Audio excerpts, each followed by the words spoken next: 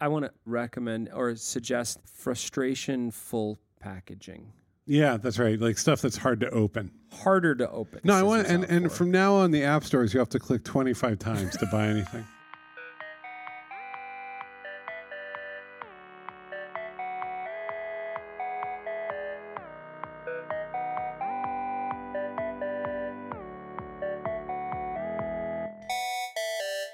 Hey, Rich. Yes, Paul.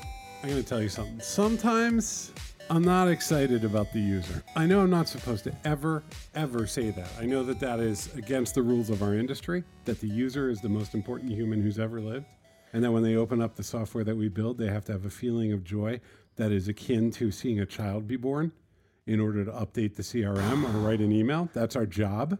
Okay. But don't you ever sometimes just think of the user as a monstrous vampire that's trying to eat all of your time and destroy your life? Or is that me? No, I know what you're saying. It's the elusive user. I get it. Especially when there's like a million of them. That's why we're not the experts here on user friendliness, Paul. We've got two guests with us today that are going to talk to us about, I'm just going to say the words user friendly. Welcome to Track Changes, Robert Fabricant and Cliff Kwong. Thank you. So thank you both for coming on here. The book is called User Friendly. Give me the subtitle of the book. How the hidden rules of design are changing the way we live, work, and play. Okay, so wait. Cliff is a UX designer at let's just say a very big company. Yes. A very big, well-known, like internet-y company that you know about. But this isn't about that company, so we're not gonna tie those worlds together. Robert is co-founder and partner at Dahlberg Design, formerly a VP of design at Frog. Is that current, Robert?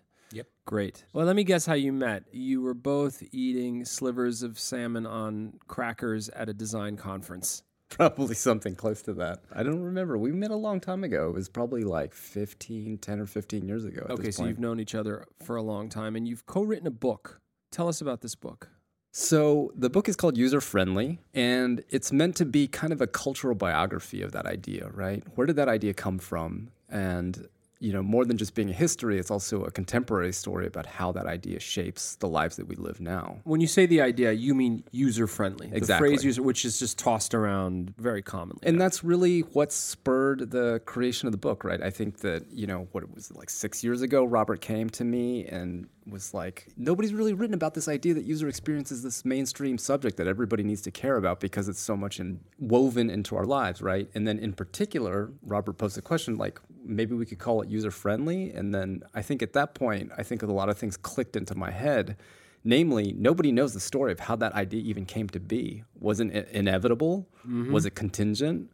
And if it was contingent, how did it come to be? How did it come to pass? How did it come to be ubiquitous and something that, if you know one idea about what designing interfaces or designing products today is, like the one thing that your grandmother might say is that something is or is not user-friendly. And I think that in the path towards writing that book, it just really became clear how loaded that term is, how much history it had to travel, how many millions of lives passed to make that concept into a household one. Is it a bit of history? I mean, is the book kind of taking us back to the origins here? Yeah, I'd say the book is about 50% history and 50% contemporary, right? Like what the book tries to do is two things, which is connect the present moment to all these sorts of moments in the past that we've forgotten about and paint the tapestry of how it is that we came to live in the world that we live now. And also it tries to paint forward the picture of what's going to change and how the enduring principles of design might actually, what insight they might have to offer about what the world is going to be like in the coming years. Do you cover the etymology of this phrase,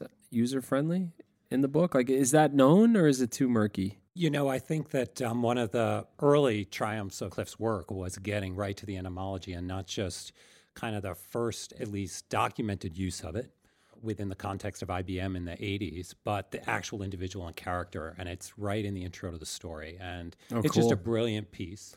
Is it a spoiler? Can I ask who it is? It's Do you want to tell that story? It's, I saw a reference to one of the first printed uses of the word user-friendly, and it turns out it's this guy that lives within earshot of the new Apple campus, that big spaceship-looking building, and he sort of hears those trucks every day, like backing up, pushing dirt around the construction site as that place was being built. And really, like, the reason the book opens up with him is that how could you find a more appropriate sort of, metaphor for what this world is, right? Apple, the company that made trillions of dollars off iPhones and all these kinds of things that were absolutely associated in the minds of people with user friendliness. The guy that first put that into a computer science journal lives a stone's throw away. Not an employee of Apple. Not an employee. So he was a computer engineer in the 1970s. And it occurred to him at the time, he was writing a bunch of optimization software for logistics. And he was working for IBM. And, it occurred to him, oh, well, we write all our results in all these papers, but we don't have any sense about whether or not the results would be easy to reproduce. And he proposed this idea of gauging how, quote unquote, user-friendly a piece of software was, and putting that into the criteria for which a finding in a computer science journal would be published, right? And so the reason that's interesting, though, is that he was part of this first generation that was able to see like the sort of results of what they were doing on a computer in real time on these like wonky cathode ray screens. Sure. Fast forward just 15 years later, that word user friendliness, thanks to Apple, thanks to the Macintosh, and thanks to numerous other things, starts working its way out into the world. So it's this idea that somebody gives a name to. He doesn't say that he was the first to use it, but he is the first to refer to a piece of computer software as user-friendly, but it metastasizes with just lightning speed, right? Is that true? Because oftentimes the origin happens, it sort of sits in this sort of dormant state for a while, and then it catches later. Consider this. He writes that in a journal, very obscure computer science journal, like 1972, I think it is. And so it's like 12 years later that you have Apple basically saying, wouldn't it be nice for a computer to be designed for the rest of us with people in mind? And the fact that that happens so fast can either tell you two things. It can tell you this idea was so powerful that it just took over the world, or it can tell you it was a slower burn. The ground was being sown for a long time to make that just catch fire. And that's the story that begins the book. One of the interesting counterpoints, and it kind of reflects on, I think, this shift that we're trying to create for the reader and understanding what design's all about, is IBM had invested in Paul Rand, in Saarinen, and some of the top designers of its time. But the whole idea of user-friendliness was not something that IBM at all understood or took into its core in any way. It took somebody else and a different way of thinking about design for that to become suffused. Again, whether it happened quickly or slowly is subject to interpretation, but it's not that IBM doesn't see itself as a design-oriented company. It's just the wrong kind of design. Straight up though, IBM's always had really, really interesting design going on. One of their most recent things is a big design system called Carbon and a font family called Plex that is one of my favorite design artifacts of the last couple of years. Well, I think this is a question worth asking. IBM and design, or actually a lot of big organizations that aren't ground up, founded on design thinking and design principles, want to be really respected and recognized as good design thinkers. And I think that, so Paul, the design system that you were referencing, I mean, that is not something that happened at IBM through a genealogy of caring about design. I mean, you would say that, fair enough.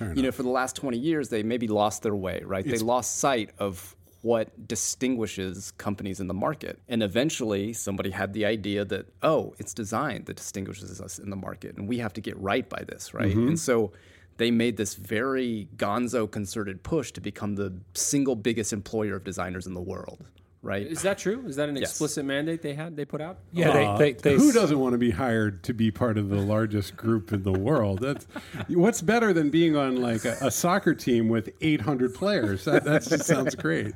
Coming back to something Cliff often talks about, which is a Copernican shift that happened. That has happened in the world that IBM lives in, which is they used to sell to corporations and they used to sell to IT buyers. These weren't the users of their product. And what happened is the users of their product went rogue. They started using their own tools, Gmail, Slack, and other things.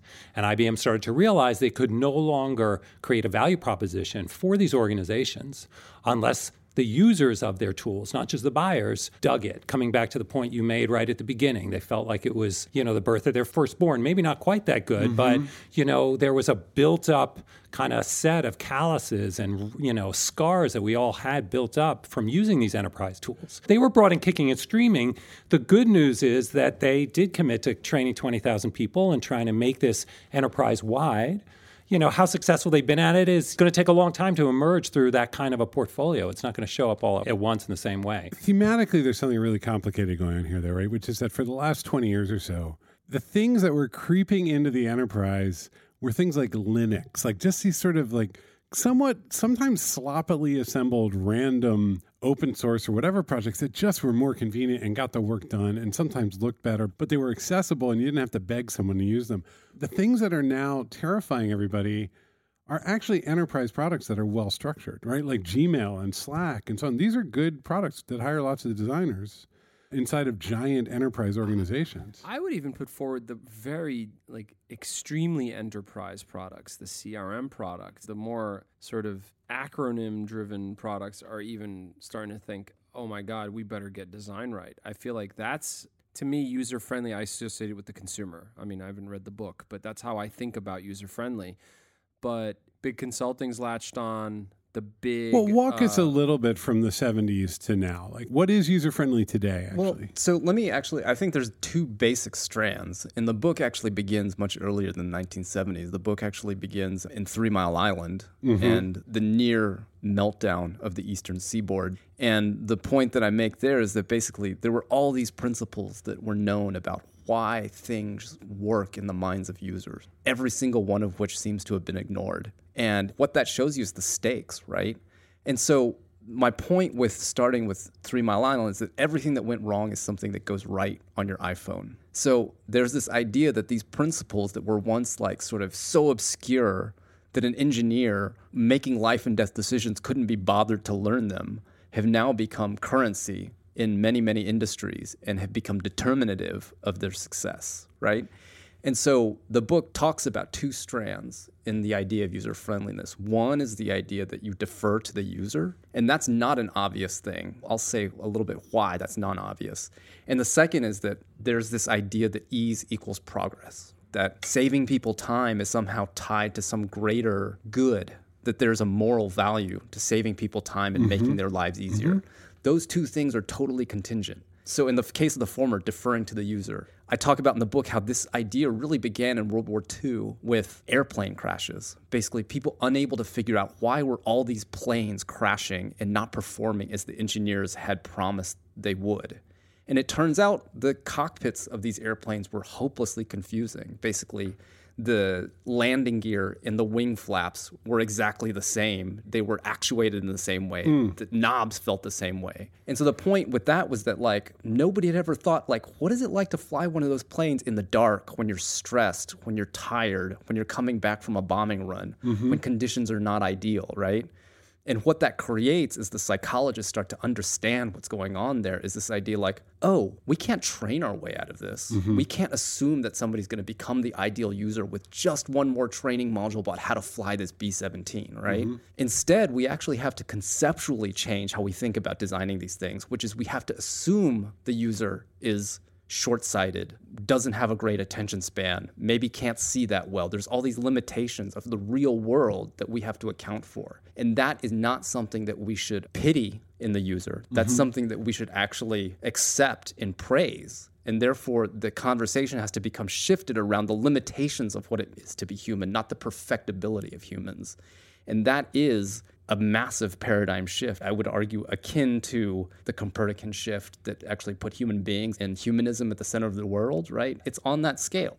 And then the second thing that happens is like in the 1920s, going into the 1930s, is that there's all this demand. There's this complete die-off of demand in world economies. And people are looking for an answer like, how do we figure our way out of this, right? And so there becomes born this idea of consumption engineering. Basically, how do you engineer desire on the part of a consumer? And there's a group of ad guys, people like William Doran Teague and Raymond Loewy, who are basically like, well, we don't want to design the ads just selling some crap that somebody else made. We want to make the thing. And it wasn't ever anybody's job other than an engineer to make the thing. And this idea that somebody stood between the end user and the engineer, and that person could be called a quote-unquote designer, was brand new. And these people were looked at as consumption engineers, people who had the magic to overcome the lack of desire that existed in the marketplace of the 30s. And today that's IDEO. I mean, like that concept continues and continues. Yeah, and so Isn't that just marketing? I mean, It's not just make it market- luxurious, make the box really luxurious. No, it's more like the agency that wants to do product. it's like, so I would distinguish marketing from design. Marketing from product design is like, marketing is about taking the object as a given. Design is about changing the object so that it anticipates a need that somebody may not have been able to articulate before, right? The book makes a particular focus on people who have to design things that did not exist in the world before. In other words, people sort of that have that burden of introducing the new on top of the old. And the question then becomes, how do you even do that? We do that in all kinds of subtle ways that I think most the man or woman on the street doesn't really appreciate. Like, how did the iPhone come to feel like an obvious, intuitive thing to use? That's a non-obvious thing. And the point of the book is to actually unspool exactly how that happens, right?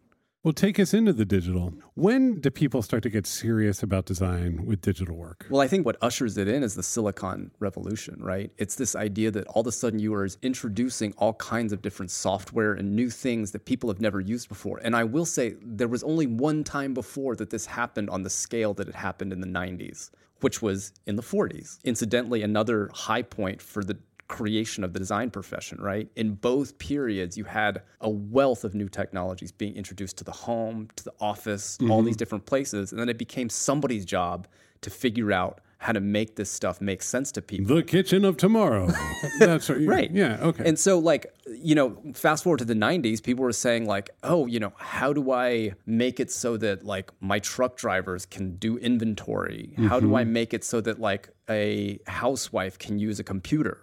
How do I make it so that this VCR could be understood by the people in the home using this thing? They never right? got that one. The No, third one, no. they never did. Never unlocked that But this bad is boy. this is a fascinating thing, and this is a story that I tell in the book. Is that, like, look, you know, if you remember those VCRs in the 90s, is that the first thing you looked at when you pulled that thing out of the box is you looked at the instruction manual. And You now had to, because that screen didn't make a damn bit of sense. it made no it's sense, just right? 5/8. So, you know, flash forward to now and what's happened since the 90s, since the introduction of the Macintosh, since a lot of different things like the iPhone and things like that, is that we now presume that the most advanced technology in the world should not need an instruction manual. That is very silently this massive cultural achievement that I think just goes completely unnoticed because people presume, like, oh, it should be that way, right? But should it? You can point to lots of different countries in the world that don't live like that. Like, No, but also, God forbid, trying to get somebody to do anything the least bit complicated with their computer anymore. this sounds like a joke, right? It's like, why can't they just engage and actually, like, learn something that's a little bit more complicated but much better, right? This is an argument that people have been fighting ever since the days of, like, basically Marvin Minsky, like the founder of AI, versus Doug Engelbart, right? Minsky has a few other things going on right now. Yes, he's got some We're few still, other things. We're still working that But one those out. two guys were fighting about, like, is it the job of the computer to help people, or is it the job of the computer to replace people? And Engelbart was super pissed about the way the personal computer turned out. Because he was like, why is everybody so lazy? Why is laziness the path? He was like, well, if you just learn my really complicated typing system, you could do this so much faster than you could otherwise do it, right? I'll give you superpowers, but it will take you 3 or 4 hours to learn. And people Yes. are like, I don't want to fly. No. Yeah. Yeah. I don't want an ultimate strength. Not if it's going to be like, I have to do what? And Engelbart's super bitter about that, right? Yeah. But he lost in the market, right? It turns out that people would rather be a little less capable if they just don't have to learn anything. And where the book eventually goes is an interesting place, which is the following, is that idea that we should defer to the user so dramatically that they don't really have to think, that so much friction is taken away. I mean, that's going to lead you into this world pretty quickly that becomes very uncanny and very uncomfortable very quickly, right? It's like, you know, one of the things being built that had its seeds at Disney World, something that Frog worked on, and then proceeded to the Carnival Cruise Line, is this, This is going to get dark. this sensor that you wear around your wrist as you walk around on the ship. And what happens is the screens around you, basically, they respond to your presence. They will show your itinerary. They will make recommendations based on the last thing you chose. I think, you know, your quote unquote personal genome is being calculated something like 700 times a second to update based on where you've been, who you're with, what you're doing next, all these different preferences so that the thing that you want is essentially in front of you at all times. The creator of this calls it the market of one, right? Oh, market of one. Oh, no. Market I didn't know of we would one. get Yeah, here. we're here. We're here at market of one.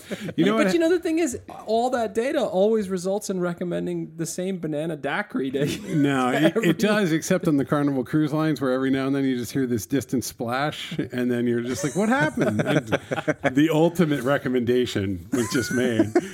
Is that where we're headed? To People robots want- pushing you off No. the cruise lines? Absolutely. We're there. I'm ready. The future is now. No, you hit the buffet, and then you're like, I don't want to do this anymore. Oh, it doesn't want to do it anymore. Can we talk about the reaction to just... You say, like, I would never. That's so unappealing to Yeah. me and whatever. You're consuming this every day. You're consuming it on feeds that anticipate what you're going to click on. You're consuming it on Amazon, which produces algorithmic guesses about what you're going to like and what you're going to buy. And Oh, I know. damn it if they aren't successful. I eat 13 RFID stickers a day, and so does everybody. They just don't know it. Is there a breaking point, I guess is what I'm asking. The commoditization of all this information about me such that there's nothing really interesting or surprising anymore. And also, it's creepy. Robert, feel free to jump in here, but I do think where the book eventually does lead is this idea that, like, look, the idea of user friendliness, which started with the utmost optimism and respect for what users wanted, can lead you eventually to this world in which users are sapped of agency in some meaningful way because everything has been anticipated so much so that they don't have to think about whether or not that thing you're being suggested is the thing that you should actually want. And so there's this sense that, like, user-friendly is optimizing for what's in front of you and what's easy and what's most fluid in the moment. It may not be optimizing for what you really want, who you really want to be, your ultimate higher goals as a human being, right? Somehow we have not objectively, put that. it just isn't. It's objectively, it's saying I have 5 milliseconds to show this person the next thing. The way I would characterize it a bit, because I think we can, in the world we live in, the four of us, go down a lot of very special rabbit holes where this optimization cycle is going like crazy. And I feel like we're living in a world, and I think this is part of the reason why the book is so timely, where certain parts of our lives are inhabiting that optimization cycle. What we buy, where we go to vacation, even elements of our work. And yet big other swaths of our life haven't gotten on that optimization cycle yet. Our healthcare hasn't gotten on it. The way we vote hasn't gotten on it. There's a whole bunch of other very big things going on. And design is starting to reach those things. And designers are starting to think about how do these models apply across much broader and more basic infrastructural things in our lives. And it's a really interesting moment to ask ourselves, are designers going to rush in with these models? Are businesses going to force us to rush in with these models? Death and dying. I mean, these are all parts of our lives that we haven't yet really figured out how to apply this paradigm to. And so the point is, in some ways, how can we catch readers up to that?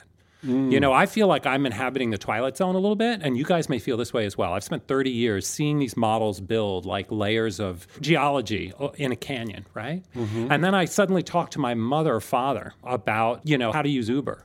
And I have to walk them all the way back to a whole lot of layers of sediment that I had the luxury as a designer of living through in a much more deliberate way. Like I had the number one app on my phone is my wife's head, and I hit it, and it shows me where she is on Google Maps. Sounds like there's some trust issues here. No, because it's just like we're always coordinating to get the kids and stuff like that. Yeah, totally. But let's talk about my marriage on the podcast. So it's not it's not her face, it's her head? It's her head, it's her face, and it's just. I like, know, but you said head. it's her head, like it's her whole head, and I hit her little head. Head is weird. Okay, sorry. That's weird. Another I issue. want that We should dive acknowledgement. into that a bit. But then I can't call her from there. I Yeah. can't, there's all these other things that I would do with my wife, and I can't do them with that app. I have to open up all these other app experiences. And I know all the privacy stuff. I know all the, probably bad that we are looking at each other on the map, but it would really be convenient if I could just do all that stuff with 1, 2, or 3 Well, I think tabs. that what you're pointing at is the idea that, look, what you're expressing, Paul, is the fact that the underlying metaphors that started this whole shebang are broken, right? Yeah. The underlying assumptions, the stack was built on this very inhuman, technologically centered way of looking at you have apps, as opposed to being about you and the people around you and getting out of the way of that and giving you the right tool for the right moment in the right time, the thing that you want. You can track all this sort of brokenness back to, ultimately you're talking about the phone. You can track all this brokenness to the original metaphor that started the App Store, which is that it was like a store. in which goods Right, that were right. very distinct from each other sat on a shelf that you could swipe through. Categories And categories. And so like this whole mental model, and this is a little bit of the guiding spirit of the book, is that we are surrounded by all these metaphors that are guiding the path that's in front of us that are either broken or need revisiting, or at the very least need us to know this is why it is and this is why it sucks. But the horse left the barn. I mean, these are commercial motivations, right? Like the idea of relegating some of these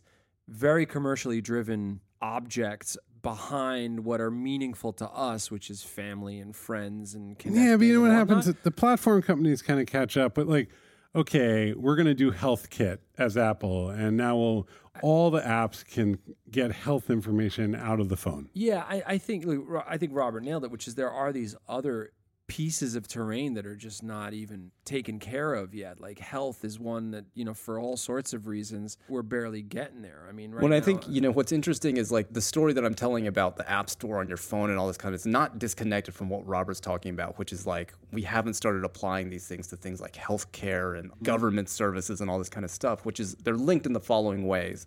Is that we would not demand something better from that healthcare and that government and all this kind of stuff if we didn't have this ability to like summon a car wherever we want in the world. Right. We see it, It's and then setting we're like, why this, doesn't it like- work this way? Right. Yeah. It's setting this like very leveled playing field for competition that forces these companies to compare themselves across disciplines and boundaries and all this kind of stuff because everything is literally adjacent to one another. I think one of the crazy things about the moment we're in is some of these design models have escaped kind of what's happening in the screen in front of our face and are realigning massive areas of physical human activity out in the world. And there was a great piece in the Times a couple of weeks ago about protests in Bogota by delivery drivers, protests in 3 cities in India by small hoteliers. They had been enlisted to participate in low-cost, sort of just-in-time software platforms that were supposed to improve their businesses.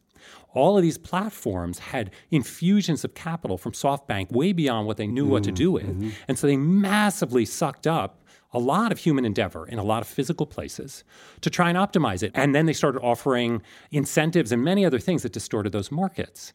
I'm not an economist. I'm not going to tell you exactly how all this should work. But the reality that some basic design ideas are refactoring the way thousands of hotels think about their customers in India, the way that individual delivery drivers on motorcycles in Jakarta or in Bogota are organizing to figure out how they can better serve and ultimately, be part of a more efficient marketplace for delivery services. It is way beyond what any designer 10, 15 years ago would have expected. And part of the story of this book that I think the history does more than just history. It teaches you that there are individuals who have made very specific choices based on circumstances like World War II or 3 Mile Island.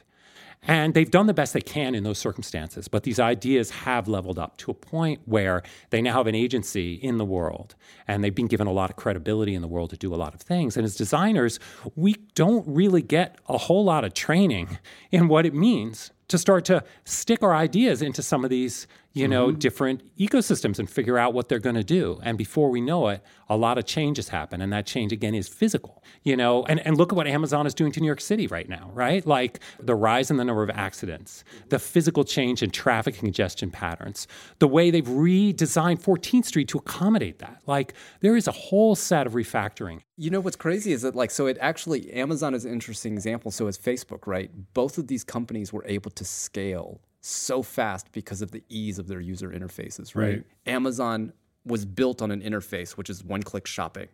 Facebook was built on an interface, the like button, which was created incidentally. Basically, it was meant to be the lightest weight way to introduce positivity into the world. The designers thought, what is the lightest weight way that I can put positivity in the world? User friendliness now allows you to scale at a speed that escapes your ability to understand your impact and your reach. Because these things can become world catch dominant in 10 years. I mean, what I'm hearing is there's a greater level of responsibility to think through sort of the social and ethical and implications of what we're doing. It's not just about make it faster and easier. Or maybe But it's there's time not to- a body of research to build that on. There's Right. no design academia out there to make this book No, happen. it's And reactive that today. is one of the many, crises we're facing, and why I was so excited that Cliff would even get involved in this and ultimately brought the journalistic story to this, because the reality is we don't have a body of knowledge. We don't have an academic discipline to study that body of knowledge other than a few fragmented people. And yet this thing is rising up, and, it's easy to point a finger and ask, why did a designer do this or that? But if you've been in that position and walked in those shoes like Cliff and I have, the end of the day, it's 11:30 and you got to ship something and you make decisions. And some of those decisions in good ways go nowhere and they die. But, I remember hiring back in 2005 or 6, a designer came to work for me, and he happened to have designed the little POI icon in Google Maps, that little teardrop. He designed it. He probably designed it in half a day. It's great work, though. And there it is, right? It is how many billions upon billions of people are looking at that. Who would know that? And even if you had all that ethical information to work with, who's going to give you the time and the space unless, we can start to really build a different understanding in the way designers are trained and in the way design is institutionalized. And I think, those are big questions. I can't answer them. I think that there's two cases to be made here. One is the case for optimism, which is this idea that look, do you believe that ease equals progress? I mean, I think that that's a fundamental idea of our economy, right? So there's that, and that should be brought to more parts of the world. Some of the places that we visit in the text is, places like India, places like Africa, places that are being changed and remade for the better because of the ability of mobile computing to let's say change how buses are routed, change how healthcare is delivered. On the flip side, you have all these different ways of designing that basically aren't cognizant enough about what are the secondary and tertiary effects of the thing that I'm making. And this is a sense in which, in some ways, the optimizations that we've been doing for that ease are now broken because the purview is not long enough. So what I'm hearing is it's okay if it's a little bit hard. Stop trying to make everything so easy all the time. But I think we're in the middle of it. That's also what I'm hearing. I It's early days, man. This is a lot of change in a very short period of time. Well, let me contrast two things. A world that's more fluid and frictionless is one that's easier and more delightful and maybe gives us more time. But friction is the path to introspection, right? Friction is the way that we come to understand whether or not the thing that we're trying to strive for is worth striving for. You don't actually figure out whether or not this thing is valuable until if it's a little hard. Until you actually had to think, is this worth it? You got to earn it. Right. Well, Rich, I like the idea that we should be making harder software or more difficult to use software sometimes, if it's for a point. I like the idea of empowering people, and asking for a little work isn't a bad thing. I mean, we do this with our clients a lot, because a lot of times the things you're building on the back end to manage a system, it's good for it to take a day or two to train, because you're teaching them a way to do something quickly. Yep. You're not going to walk them through that tutorial every morning. You need them to be effective. So this is actually part of our life, except they're well, this is somebody's job. Of course, a little friction's okay. I also think, as a former attorney, I mean, the law, there's this core discipline, but then there are all these sort of surrounding schools of thinking around ethics and morals and impact. When laws and statutes get drafted, there's enormous thinking that goes into impact. I mean, obviously, right? The wording of a law that could create criminal behavior that would otherwise not be the case is a big deal. And I think design has a lot of work to do still around the core discipline of design, around sort of impact and ethics and all of the pieces around. And it's just so early. It's like day 5 right now in my mind as we look at history. We just got here. Dozens of designers are listening to this going, are you kidding? It's been anyway, but regardless. I know the essays are going to get sent to me now. It's not about us. It's all on Medium, by the way. Exactly. Everything I'm asking for has been written about on Medium. It's not about us. It's about the book, User Friendly, which is out from MCD Press. You should go ahead and buy that book. And if you need big digital things built and you need a long-term product partner, you should get in touch with Postlight. You do that by sending an email to hello@postlight.com. Robert, Cliff, great conversation. Thank you for doing this. Thank you for having us. Thank Thank you. you.